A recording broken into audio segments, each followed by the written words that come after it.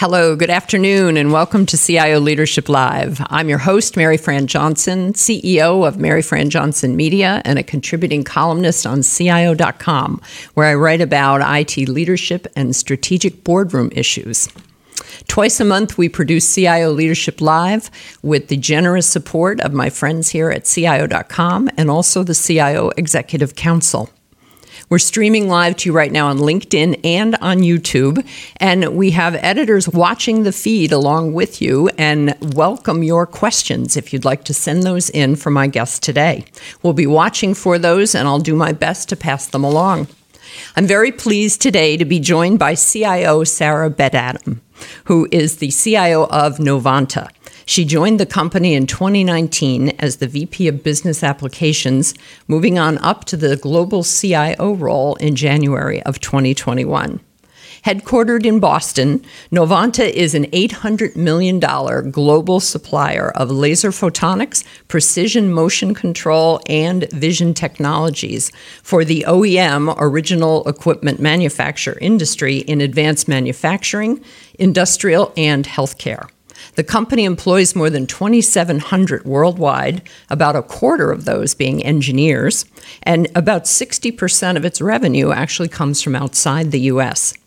As the CIO, Sarah is charged with the strategic direction, the leadership, and implementation of the company's digital transformation initiatives. And she's like many lucky CIOs out there, she is juggling several of those digital transformation initiatives at one time.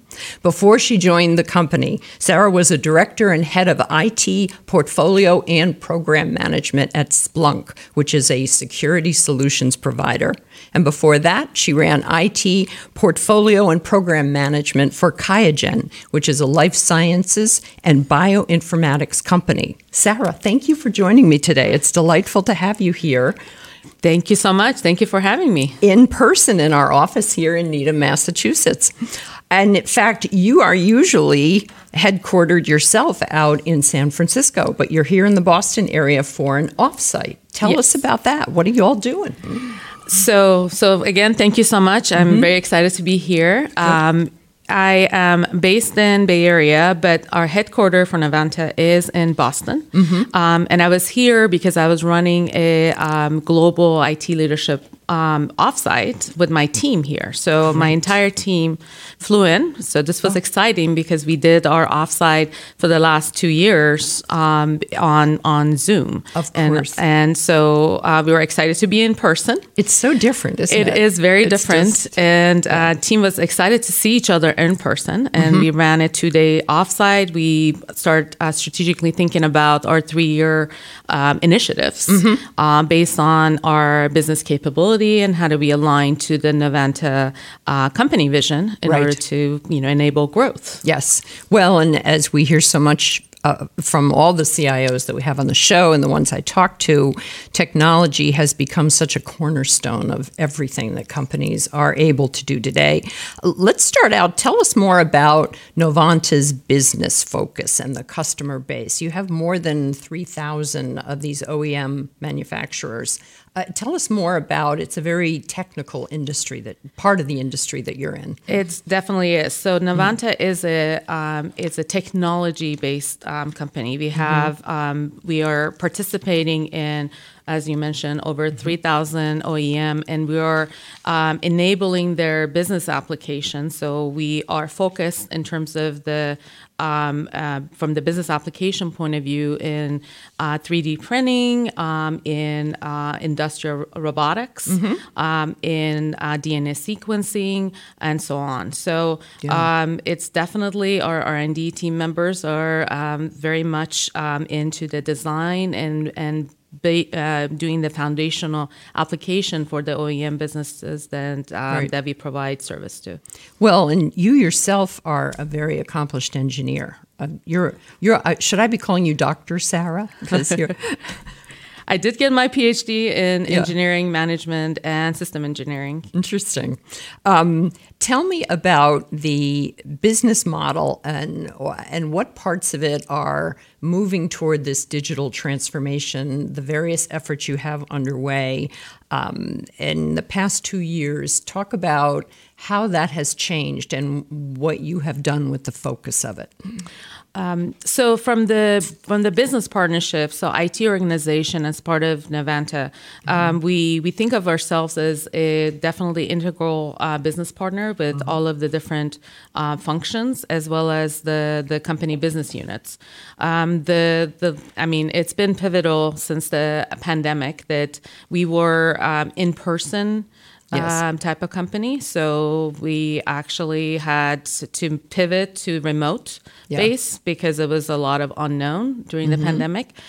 For that, my team worked very, very hard for the 2 weeks in order to pivot us from being completely on site. Yeah, you said it was more than 90% you were on site. It was 90% from the professional standpoint, and then we certainly have our product lines that we continue to produce that being on site. But from the non-production members, we went completely remote, and my infrastructure and security teams really shined at that time, which was very. I was very happy to see them completely directly, being integral part of this pivot. Because most often infrastructure, it's not really in a front. People take it for granted. As long as your network works, no one, understands how it's working. The team worked tirelessly for 2 weeks in order to accomplish that. And I have to say, I'm very proud of that and very proud of all of the Novanta team members as well, because we did not miss a beat. And it was very, very smooth. And we continue having hybrid. Well, and we talk a lot these days about future of work. And in a lot of ways, I feel like we've all been living and designing and architecting our future of work as we go along over these last 2 years. And you had mentioned, in fact, you'd mentioned that your human resources has come up with, I think, what is going to become a somewhat standard model going forward, where you have remote workers, hybrid workers, and in office. Correct. How is that working so far? So I think it's working really well because we certainly, during the Great Resignation that, most company went through, certainly Novanta did not go through that. So, and in particular, my team, I could certainly speak to that, I know that a lot of peers and colleagues always mention that, but we did not, and I did not experience that in my function. Well, and I know we're going to talk a little bit more about that, about servant leadership and just the whole attitude toward how you manage and work with people that I'm sure helps with that a lot. But before we get into that, I wanted to tell us a little bit more about the size and scope of your IT organization. Sure. So we are, Novanta is a global company, and I also have a global team. So the team is distributed in 5 different countries. So we have a follow the sun, type of around follow the sun service. So the clock is always on, isn't it? The clock it never goes off. And sorry. So my team is divided in terms of the within the function.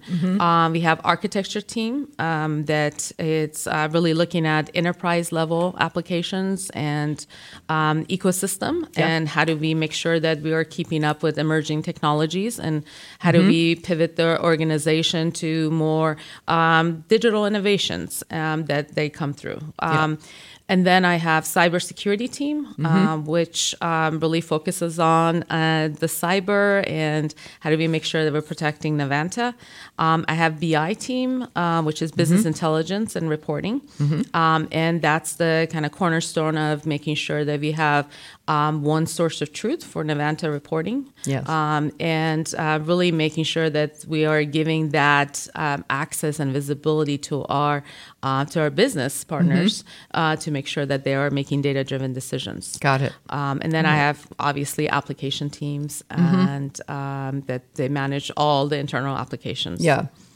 Well, excellent. Let's pivot over to talk a little bit about the business priorities and the strategic technology priorities. Has anything shifted further up your list over the last 2 years? Because you've been with the company since 2019 and been dealing with the pandemic years and all that, but there is often a significant amount of change that has happened with companies, and your company has done very well financially. You've had 2 really good years, and I'm sure technology played a big role in that. But talk about what are the things that are more important to you now today as the CIO versus 2 years ago? That's a very good question. So I think the pandemic kind of pivoted and made sure that the IT organizations are more visible from the technology decisions that we're making. Yeah. And going digital and having more collaborative environment and platform to make sure that not only we are serving our customers, but also serving our employees. Yeah. So that employee experience is also important, as well as the customer experience that we focus on.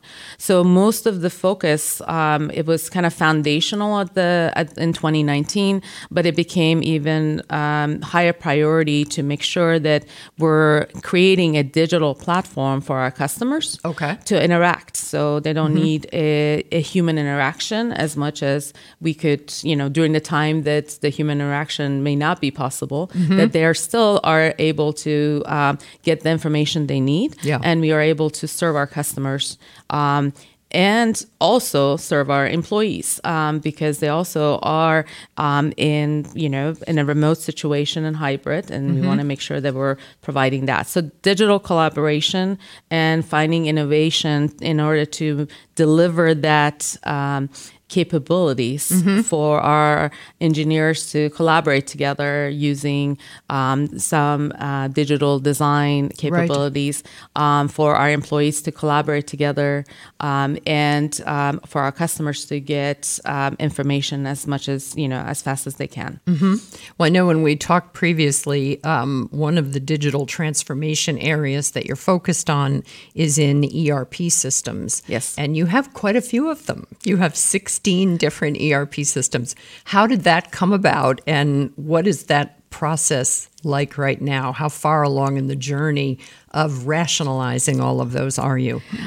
So the ERP evolution was pre-pandemic, but it certainly highlighted the fact that the team members are not able to collaborate as much as they could and when they were in person. So it definitely increased the priority from that. And where we are now is in the final phases of the business case in order to make sure that we are making the right decision in terms of the rollout. And we're looking at how do we best disrupt, but not disturb the business. Right. So that's where we are. The ERP evolution, as most of the almost everyone knows, it's a huge undertaking for organizations. So we want to make sure that we are thinking strategically of how do we phase it and how do we be more smart about rolling it out. Yeah. Well, and for a company that is so engineering driven and so technology focused, you can't just write it off and say, oh, well, we'll just go to a big cloud ERP system. It must have a lot of individual considerations about the different parts of the business. It does, but so I'm really proud that Novanta is actually very, digital focus, and certainly my team is with partnership with business. We're moving to a cloud solution because that's something that we have been looking at. How do we best scale Novanta and our different solutions for future? Cloud strategy is definitely something that we have been building up our ecosystem around. So sure, it's not easy, but I think with a lot of collaboration for the last 2 years with partnership with business and going through the business capabilities and making sure that we're only focusing on the processes that are actually a pain point, and emphasizing on those and building solution around that. I think that's a key part of our foregoing success that we've been having and for future planning. Well, and that was a point you made when we talked earlier, that you said a lot of companies, a lot of CIOs and technologists think about the technology first and then the process. But for you, and this may be your engineering background speaking, right? You think you have examined the business process first and then applied the technology to it. Give us an example of someplace where you did that, where it's been working out really well. Sure. So I could give you an example of one of the transformation programs that we've been working, and that was the CRM that we digitized the quote management. So the quote to order process. Quote to order process. So initially, I think that the teams generally on technology because we are a technology group and we like technology. But what I have been revamping our team and is that let's solve a problem. So with collaboration with sales and marketing and service team, that was the quote to order process was the process that they really wanted to improve. Yes. And transform. So we focused on that, on those capabilities, and they prioritized based on that. Yeah. And then we selected technology and we implemented it. And everybody's off to the races then, right? Off to the races, and the ROI was over $3 million. Wonderful. Per year. Wonderful. So we focus on not only just the partnership and focusing on the business process improvements, but technology and the ROI to the business. Yes. Because that is one of the capabilities that I want to make sure that our team is looking at IT function as a revenue generating part of the organization rather than just the old cost center that we just cost money. Yes. Well, and I've been noticing in a lot of conversations with CIOs in the last year or two that we never have conversations anymore about getting the seat at the table or having the business understand how strategic technology is. I feel like we made huge leaps forward on that. But of course, that brings new responsibilities into IT, and the IT leaders and all of their team leaders and managers also have to really understand a lot about the business and the business process. How do you go about making sure your team is well educated in that? How do you improve their business acumen? That's you're spot on that because when it comes to hiring, certainly being technical savvy is no longer enough. Right. So the team when we are doing talent, business acumen is high on my competency list to make sure that we are hiring with people who understand business. And for my internal team, we have quarterly calls that they are participate and make sure that I disseminate all the information that is coming from our leadership and also aligning all of our goals, like the offsite that we just had with the 3-year plan. What are the company objectives? What is the business capability that is tying to that company objective? Right. And how are we making sure that these initiatives actually drive those company objectives? And what would be the KPI measurement for that. So I think the emphasis on every time we are doing a program or doing the planning, it's educating them where business is going, as well as why is it important to make sure that we are focused on that before we make the investment decisions. Because you can't do it all. Well, no. And in fact, I was thinking about that, the governance of all of it, like the prioritization. And I know we're going to talk about the Agile transformation, which has taken some of the guesswork out of that. But do you have a steering committee or a governance program set up in some way to decide on that? Like, who gets the most attention and the most money in what order? Yes. So as part of our Novanta growth system, actually, we have different councils. Okay. So, for example, for sales and marketing, when we were trying to kind of prioritize which are the processes to focus on, that was the group that we were having a conversation with, and that was prioritized. So then we started implementing. We have that for our R&D. We have that for product management. We have that for quality. We have that for operations. So it's certainly those are great avenues for us to make sure we're prioritizing based on the business pain point or the innovation part of that. And and then we currently run the Business Intelligence Council. So my team runs that. Wow. Well, and I neglected to point out, too, you've actually got 4 different digital transformation initiatives underway, and they're in cyber, business intelligence, CRM, customer relationship management, and then the ERP systems. Yes. That's a lot to bite off and chew all at once. My God. Tell us what you can about the cyber aspect on that. Sure. So, I mean, I don't think I have to elaborate of, all the cyber attacks and all the... How important it is. But your CEO is very closely partnered with you on the cyber efforts. He is very, very supportive. We actually do blogs with internally. And that has been helpful because most of the time, and even in my previous experience, most people think of cyber. It's either IT or security program, and it's not a company program. Right. But with the help of our CEO, it's been brought into attention that it's all of us that we come together to make sure we're protecting Novanta. So he's been really supportive and helpful when we're doing the blog, especially when we do that twice a year.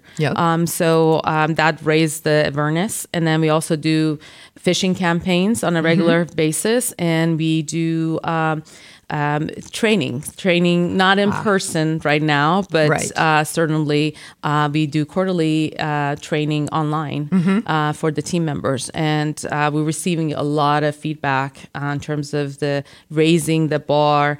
And I have to say that the Novanta team members are really becoming more cyber savvy. They're stepping up. Yes. Well, and it probably makes the employees just more cyber savvy in their regular lives as well. Yes. I remember when I went through that training at CIO when we were doing it, and there were lots of things that I became more aware of. Now, when you say you do a blog, you write that together, or you write it and he signs it? I mean, how collaborative is that? It's actually very collaborative. So we had a marketing team members who would help out. Yep. Because I could talk, but there's a conversation piece, and talking as is so much doing easier the blog than is writing. Yes, I know. So she was definitely instrumental in helping. And then there's just the kind of meet and making sure that we're both on the same page, and then they tape us. Okay. Let's pivot over and talk about your customers and any supply chain issues that you have dealt with. I mean, the company is growing at a really good clip, and you've had 2 really great, strong years revenue-wise, but I think we all read about the supply chain problems in so many parts of manufacturing. What kind of an impact has it had in the OEM markets that you serve? So certainly, we have also felt it just like any other company, and I think that the way that our supply chain team strategize has been helpful in order to kind of have a faster pivot in terms of the process. So what they're trying, and obviously everybody hunts for the material, and when you have a big backlog, definitely you want to make sure that you're getting the material. So our supply chain team has been really good in trying to locate different vendors and around the globe, actually, and how to negotiate to have multiple vendors and have less dependencies on one, depending on the product. So I think that, we've been, like you said, we had a very good 2 years. So our supply chain is constantly working on that. So, we are affected just like anybody else. But I think having a group that is constantly looking at it and the processes to make sure we navigate through this has been helpful for us. Yeah. From the IT organization, we had the similar, from the computer equipment to phones and even having monitors. So we have been also doing a multiple phase and multiple vendors strategy, learning with our supply chain team members to make sure that, we're not counting on just one vendor, but then multiple vendors in order to get multiple shipment in a different pace. So, well, I think for years, IT leaders have known that they are at the kind of the eye of the storm when it comes to change management. Yes. But I think over the last 2 years, especially, it's a combination of change management and crisis management that suddenly, I imagine it kind of gets everybody's blood up a little bit more, I mean, it's kind of exciting to feel not only are you appreciated, but what would the company do without you? That sort of thing. This is why there's no more talk about seat at the table. It's so obvious now. It truly is. I mean, it was beneficial, like talking to my friends and peers. It's no longer a conversation. We are there. Yeah. So and now we are there. We need to make sure that we are following through and being accountable and responsible and making sure that we don't lose the seat. Right. Well, exactly. Because once it's more now about what you do with the seat once you have it, right? Yes. We had mentioned when we were talking about earlier, when you arrived at Novanta, and you were realigning IT to pivot to more of a revenue generating organization. And whenever I see the words revenue generating, I I sit right up and I say, tell me more about that, because that's the very opposite of IT being seen as a cost center. So talk about that a little bit, how you have partnered with the business, how this has actually turned IT into part of the revenue generating machine for Novanta. Sure. So I had also experienced that at my previous organization as well, but in particular in Novanta, we moved to a more value-based, providing value for the business. I could use the CRM and ERP example as we're going through the different business cases.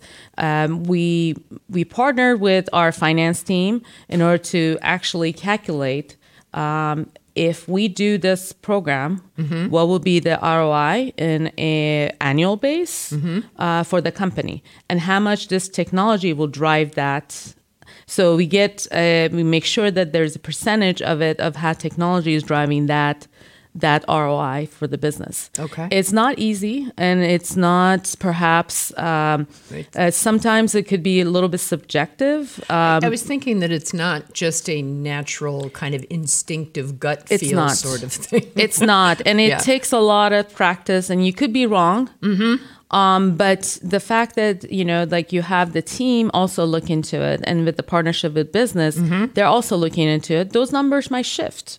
Maybe that was, especially if you don't have a baseline. Yeah.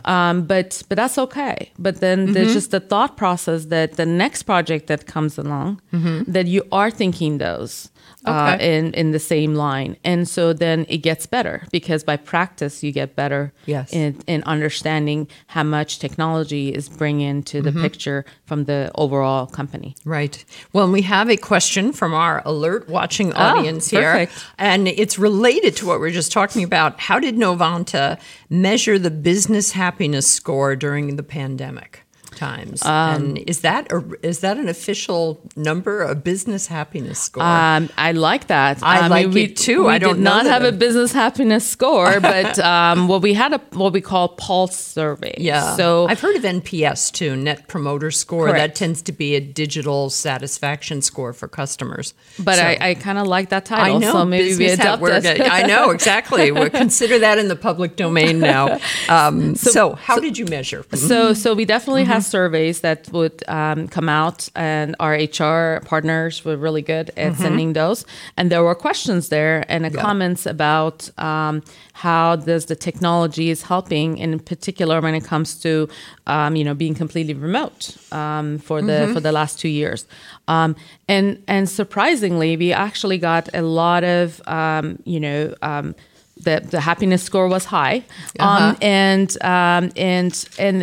it changed the view of our employee base as well, of how much the team was there to help navigate the questions, like how does my Comcast work? Like when you're at home. So we were able to make sure that we go above and beyond what the IT equipment are helping. Yeah. So our happiness score was high. And then we got a lot of recommendation, because our employees were also looking at new innovations. So we got suggestions. And then we started researching those, and we implemented some of them, because they were not only, they were secure, and we want to make sure, but which I really liked, because we're getting now employee-based, looking at different technology solutions and helping us navigate through the innovation. Yeah. Well, and that's tremendous too, when they're not just saying, here's a technology I'd like, and I think I can use it on my project. They're more talking about, here's what I'm trying to do in my project. That's essentially a chance to co-innovate, I guess. Yes. Do you have anything set up for that formally? Like, do you have an innovation ecosystem of some sort? Because I know you have a significant R&D operation that operates on its own with technology supporting it. But in the tech organization itself, how do you approach the encouragement of innovation, I guess? Our employees' feedback is a constant. We don't really have a forum, but I think it's a great idea to also build on that. The architecture team is in a constant, collaboration with a different employee base. Yeah. But it's not a formal setup. So I think it's a good idea to have that.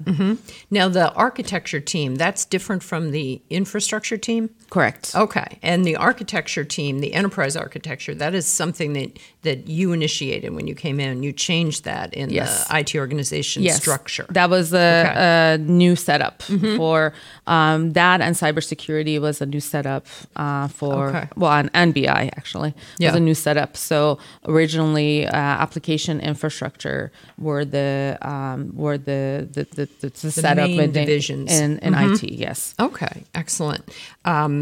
Let me see. Talent retention, talent acquisition. As you mentioned, you didn't suffer through the Great Resignation. You have kind of the normal amount of attrition going on. And when we talked before, you said that mainly stemmed out of what you see as your servant leadership approach. Tell me what you mean by servant leadership. I've been seeing and reading more conversations about that now, where some IT leaders are almost worried about being too much servant leadership because it won't be directional enough. So I've just seen more debate about it lately than I had before. So let's talk about how you see yourself as a servant leader and what that means. Well, thank you for that opportunity, because I'm very passionate about servant leadership, and I had a great mentor that kind of helped instill that. I guess I was doing it before, but I just did not know didn't have a label for it. So I think what it's building the foundation with the team and making sure there's a trust foundation within all the leadership team, and then how that disseminates to the organization is the pivotal part of servant leader. Because what I see, and I also always tell the team members, whichever company that I'm part of, that the team is not about about the team. So we need to trust each other and help each other and empower each other. So for me, is building the empowerment for the team members and for them to be successful, whether, are with me or many, many years later. That to me gives me a greatest satisfaction. Yeah. I believe the reason that I did not experience the great resignation was that building that trust within the team. Okay. Open communication and transparent of what's happening. And how do we work together in order to accomplish what we want to do. Yeah. Versus I need you to work for me and I will get the credit. So, right. So, right. I mean, yes. Well, and I've heard it also referred to as, and more just generally by employees, the idea of psychological safety, where you know that a mistake is not going to be fatal. It's just you can try different things. What did you? How you put it? You said learn from it. Don't be scared to own it. Record it. Fix it. Yes. Yes. Yeah. That sounds like almost very engineering-like. Very. So sometimes it comes out. Yes. It's okay. Where would the world be without engineers? Right. Well, I mean. Yeah. As long as you saying it. Yes, exactly. But I like the idea that it's not something about being passive or being too dictatorial. It's not necessarily a middle ground. It's just it's a psychological safety. It's a way to make sure people understand you have to walk the talk, I guess. Definitely. Yeah. And you have to role model because otherwise, you're not building that trust with them. Well, and this is a good pivot point when we talk about building trust to talk about Agile. Yes. I've had so many CIOs have said to me, it's not about doing Agile. Agile's not necessarily specific technologies. It's about being Agile. And the being Agile often comes from greater understanding this connection that we get on the teams of business and IT people working together. Tell us about the kind of the journey to Agile that you have been orchestrating at Novanta. I completely agree with the sentiment. Agile is about owning the different mindsets. So it's definitely a growth mindset that. Things are not fixed and you are thinking outside of the box. And how do we make sure that, you're building a product, but it has required iteration. Sometimes people think of Agile as like, oh, the thing's going to go fast. It's a myth. It's not about fast or slow. It's about how you're thinking about the problem and how do you make sure that you have a minimal viable product in order to see if that's solving the issue. Yeah. And then you build on it and you pivot. And also in terms of psychological safety that we were talking about earlier, it's okay to fail. So it builds that environment about growth mindset, and avid learners are the fact that it's okay to fail, it's okay to pivot, but it's not that you're going to do fast, but it's you adapting to the different environments. Yeah. And you're pivoting and making sure you're solving for a business problem. Okay. How did you go about introducing and educating the business, the colleagues, your executives in the C-suite who are your peers? And I think there's a tendency for everyone when they get to the high up positions in a company to get a little bit like, well, I know what's going on. I understand Agile and you may just be kind of faking it. So how do you, not that anyone at your company would fake it, but I mean, how do you get that education process going with executives so that they're comfortable with that, the fact that they don't know everything? And so they don't know everything about Agile. So, so you're you're hitting some points in there. So definitely you have to do your homework. So what we end up doing is we spend, at least a month or two to making sure we're interviewing different groups. Yeah. And then we picked a pilot group. And this is at my previous organization that we did that. And we're also continuing doing it in Novanta. So you interview the business stakeholders that you are trying to, pivot that group to be in the pilot group. To move to Agile. So for our BI, we started that about 2019. So what we end up doing is we interviewed all the business stakeholders. We put them in a room and we said, this is what Agile means. So I started from like a mid-level, kind of, and working itself for them to become our advocates and champions. Right. And so then you bring the middle management to the higher management. Yeah. And it's not that Sarah is saying it or IT is saying it, but they experienced it. So it was leading by example. And I found it really instrumental in changing their mind to see like how Agile actually is supposed to work. Another way that I also done it in previous organization is you bring in coaches. So you have coaches interview your C-suite. Yes. These are Agile coaches. There are many of them that are very good at what they do, and they're specialized in that. By them interviewing and getting the feedback and formulating a plan, it also helps. So it's not within the company, but you actually bring an expert to have that conversation and get their feedback and put on the plan. So that's also successful. Well, and that has to help too, bringing the outside voice in, because there's an enormous amount of change management under Agile methodologies of all kind. As you pointed out, the business people might be they might be nodding their way through everything, but then saying, okay, well, where's my 10-page document with all my business requirements? And we don't do that in Agile anymore. Is that correct? Yes. So I have to say that earlier in my career, we failed. So we failed and it's okay to fail. I mean, this is the kind of learning. Learn it, fix it. Fix it, right? Yeah. And record it, learn it, and, and so we failed because we did not do a proper training and education of our business stakeholders. Yeah. And that was a good lesson learned because, IT department all were, everybody knew everything that they needed to do, we did not do the same level of communication and training to our business users. Yep. But we learned that. Yes. I've actually heard similar stories when when a company is moving to new ERP systems, especially one of the big vendors like Oracle or SAP, and they do a lot of training at the executive level and the middle management level, but then maybe figure, okay, we're full speed ahead. And I've talked with a couple of CIOs have said, what would you do differently this time? And they've often said they would have spent 6 more months training and going further and further down in the organization. I agree with that. Yeah. Yeah. How are you've got those 4 pretty enormous transformation balls in the air right now. I think we mentioned the 16 ERP systems, the BI, the CRM, and the cyber.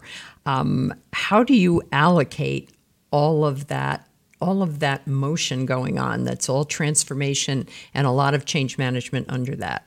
So I have a great team. I mean, I can't do it alone, but we also have definitely a partnership with the business users because so I mean we are a very fast-paced company and we also a very technology-oriented company. So so my team is able to go faster or go to the speed and make sure that we're implementing things. It's because our employees are also interested to accomplish these things, and we have the leadership across the board really wanting us to make changes. And so we have that support helps. Obviously, we still have to prioritize within these big, huge programs. So these are not a 1-year journey. So BI is on a 3rd year.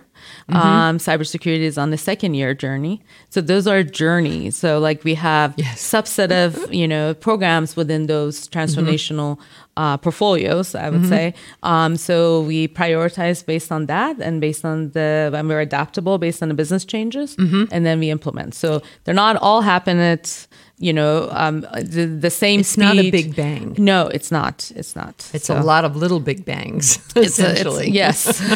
Now, I keep thinking maybe I haven't asked enough about the BI, the business intelligence aspects of it. Is this essentially your enterprise data strategy? Yes. Is that another way to call that? Yes. And you are building a center of excellence for that. Correct. And what does that mean these days to build a COE around BI?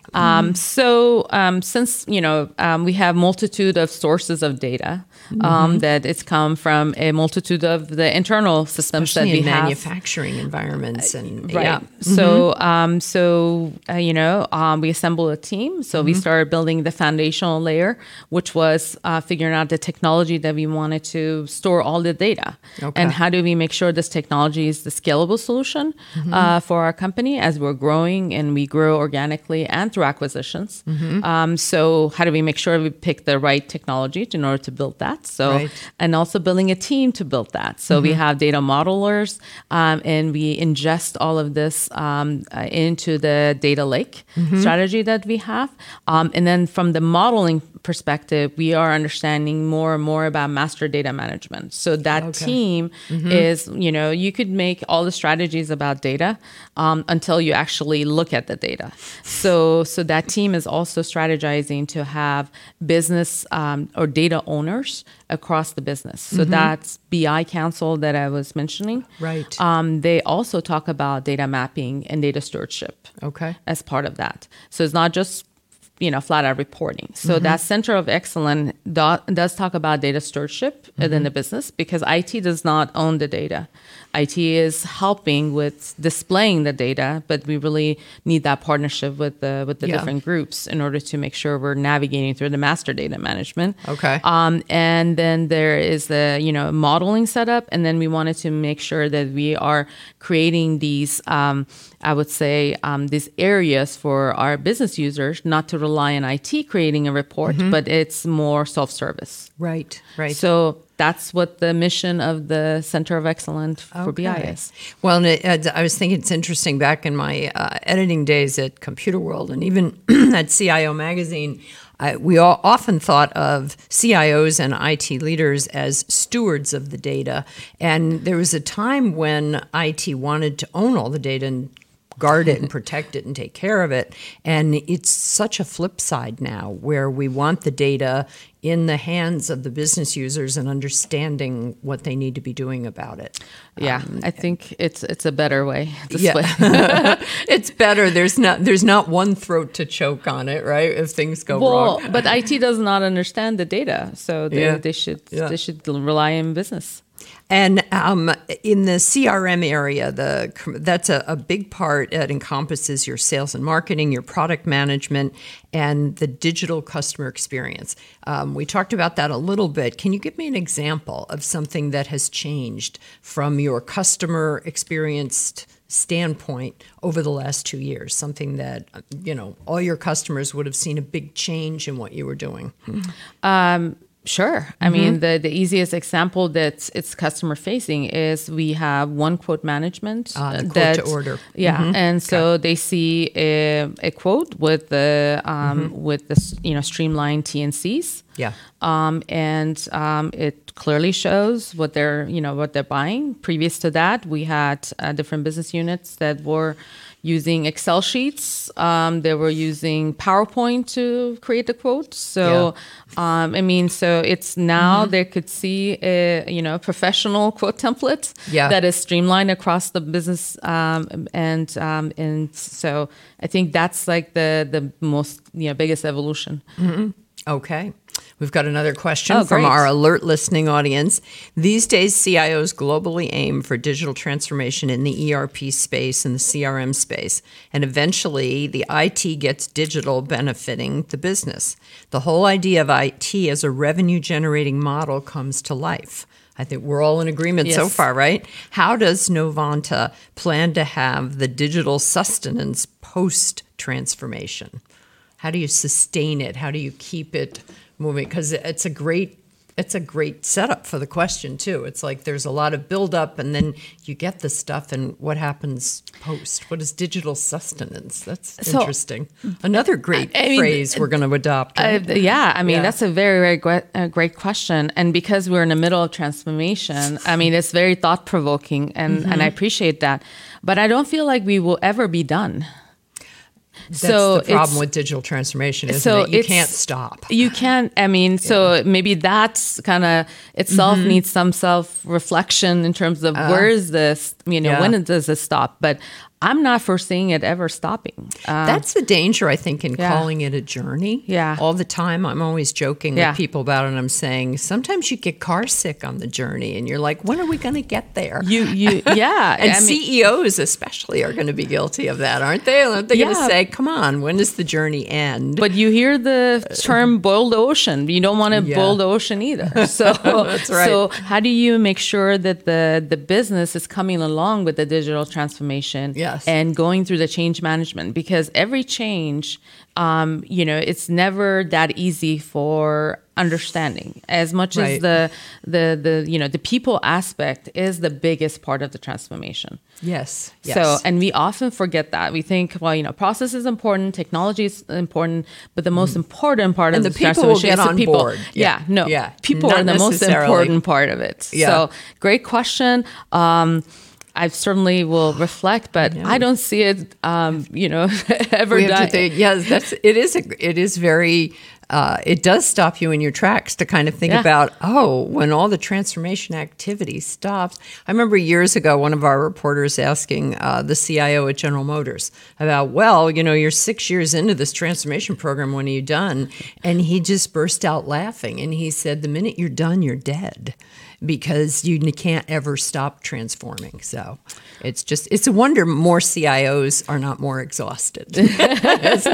We just need more vacation. Definitely need more vacation. And since we're thinking ahead to the future, emerging tech trends that are of greater interest to you, we haven't mentioned artificial intelligence, AI, and machine learning often comes up when we start talking about data. But that's probably further down the road with what you're doing. But blockchain, cryptocurrency, are there any of them that you watch with special interest these days? Definitely more blockchain than cryptocurrency. Although cryptocurrency is more on a personal level, I find that fascinating, because I actually did a paper during my undergrad around cryptocurrency. You had mentioned that. And digital wallet. You were writing about digital wallets in your ivory tower. 20 years ago. 20 years ago. Yes. Wow. And I thought it was, so it was based on the fuzzy logic. It's a mathematical statistical model. And when I was reading it to my parents and personal friends, they thought that it's a sci-fi movie. That this was before smartphones. Yes. This maybe even was before cell phones. I mean, we still had probably not smartphoms. We had Blackberries. Yes, we had the wonderful Blackberries. Yes. We had phones that were still phones. Certainly not mini computers. Mini supercomputers in our hands. So that has more personal interest. But for us, from the Novanta perspective and my team, we're looking at smart factories. So how do we go more sustainable? I mean, we have sustainable initiatives within our organization to make sure that we are really looking at our data centers in terms of the heating and cooling, the power usage, as well as the manufacturing going more paperless. So how does the smart factory work? So we are looking at that innovation for our next step in our transformation journey. Yes, well, I know, and I can't get anybody to stop the journey car and get out and say, "Here we go, we've arrived." We were talking about that too, about how innovation is either a little I or a big I, and when you think about paperless, that sounds so 20th century, doesn't it? I mean, we talked about paperless offices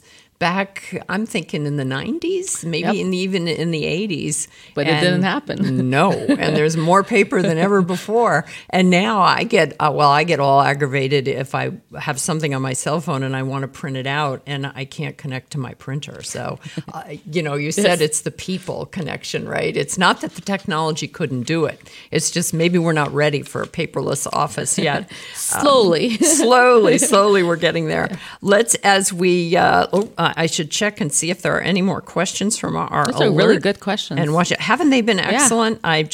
I often say that we do have another question. Great. Here we go. Let me see no, that's the question that we actually answered. What? And good. So as we wrap up here, talk a little bit about what the pandemic and this is your first global CIO job, and what has the pandemic changed in you as a leader? When you think back to 2018, 2019, the salad days when you weren't the top global CIO, what has this taught you or changed in you as a leader? It's a very good question. I certainly feel that, the servant leadership, it's certainly a pivotal point as part of my leadership philosophy. And it's becoming more and more evident for me, especially during pandemic, because part of the servant leadership is to get to know your team members beyond the everyday work. And so, and that comes very naturally for me because I was doing it before. So I see it more and more being important, and also really coaching the team members to do that with their team members and do a lot more skip levels to make sure that you're connected. Because when you're office, it's a different, you always feel more connected and a sense of belonging. You don't have to intentionally drop by and see someone unless you have something you need to talk to them about. But I'm making it intentional now because I can also travel to our other sites. I'm making it intentional to have the IT all hands, more often, or we celebrate successes, and also having the coffee, conversation with all the IT management, and then having skip levels. So I'm definitely more thoughtful about that and making sure that I'm connecting with people, even though if I can't be there in person. Yeah. That I hear, I don't run into any CIOs anymore who cringe at the idea of talking about the soft skills. The soft skills have actually become the most important skills, haven't they? They have, and I'm so glad actually. I am that too. It came. I mean, I'm glad that it finally came. It should not take a pandemic to come. But I'm glad it's actually showing up. And another thing that I'm really proud in during the pandemic, what surfaced was really the infrastructure team. They're always behind the scene. And this really brought them forefront. And I'm certainly very, very proud of all of them. And they did a tremendous job to make sure that Novanta was running without missing a beat. Well, and it sounds too like your business executives and your CEOs are very much on that same wavelength and very clued in to the importance of appreciating all the things that get done for them by technology. I think that the day that we get to just assuming that everything is going to work fine with technology, that's when you start talking about, well, why do we need a technology organization? Let's just outsource everything. And of course, we've seen that in the industry. I'm having so many conversations these days with CIOs who have become very passionate about insourcing. And one of the first things they are often insourcing at bigger companies is infrastructure that they outsourced for all kinds of rationale back in the 90s or the early 2000s. And of course, it didn't deliver what everybody thought it would. So I think you're right. I think it's especially nice that the infrastructure folks are getting a really big shout out from you here today as well. Yes. So thank you so much for joining me. This has been a wonderful conversation. And thank you so much. Yeah. It's been a great experience. There you go. I told you not to worry.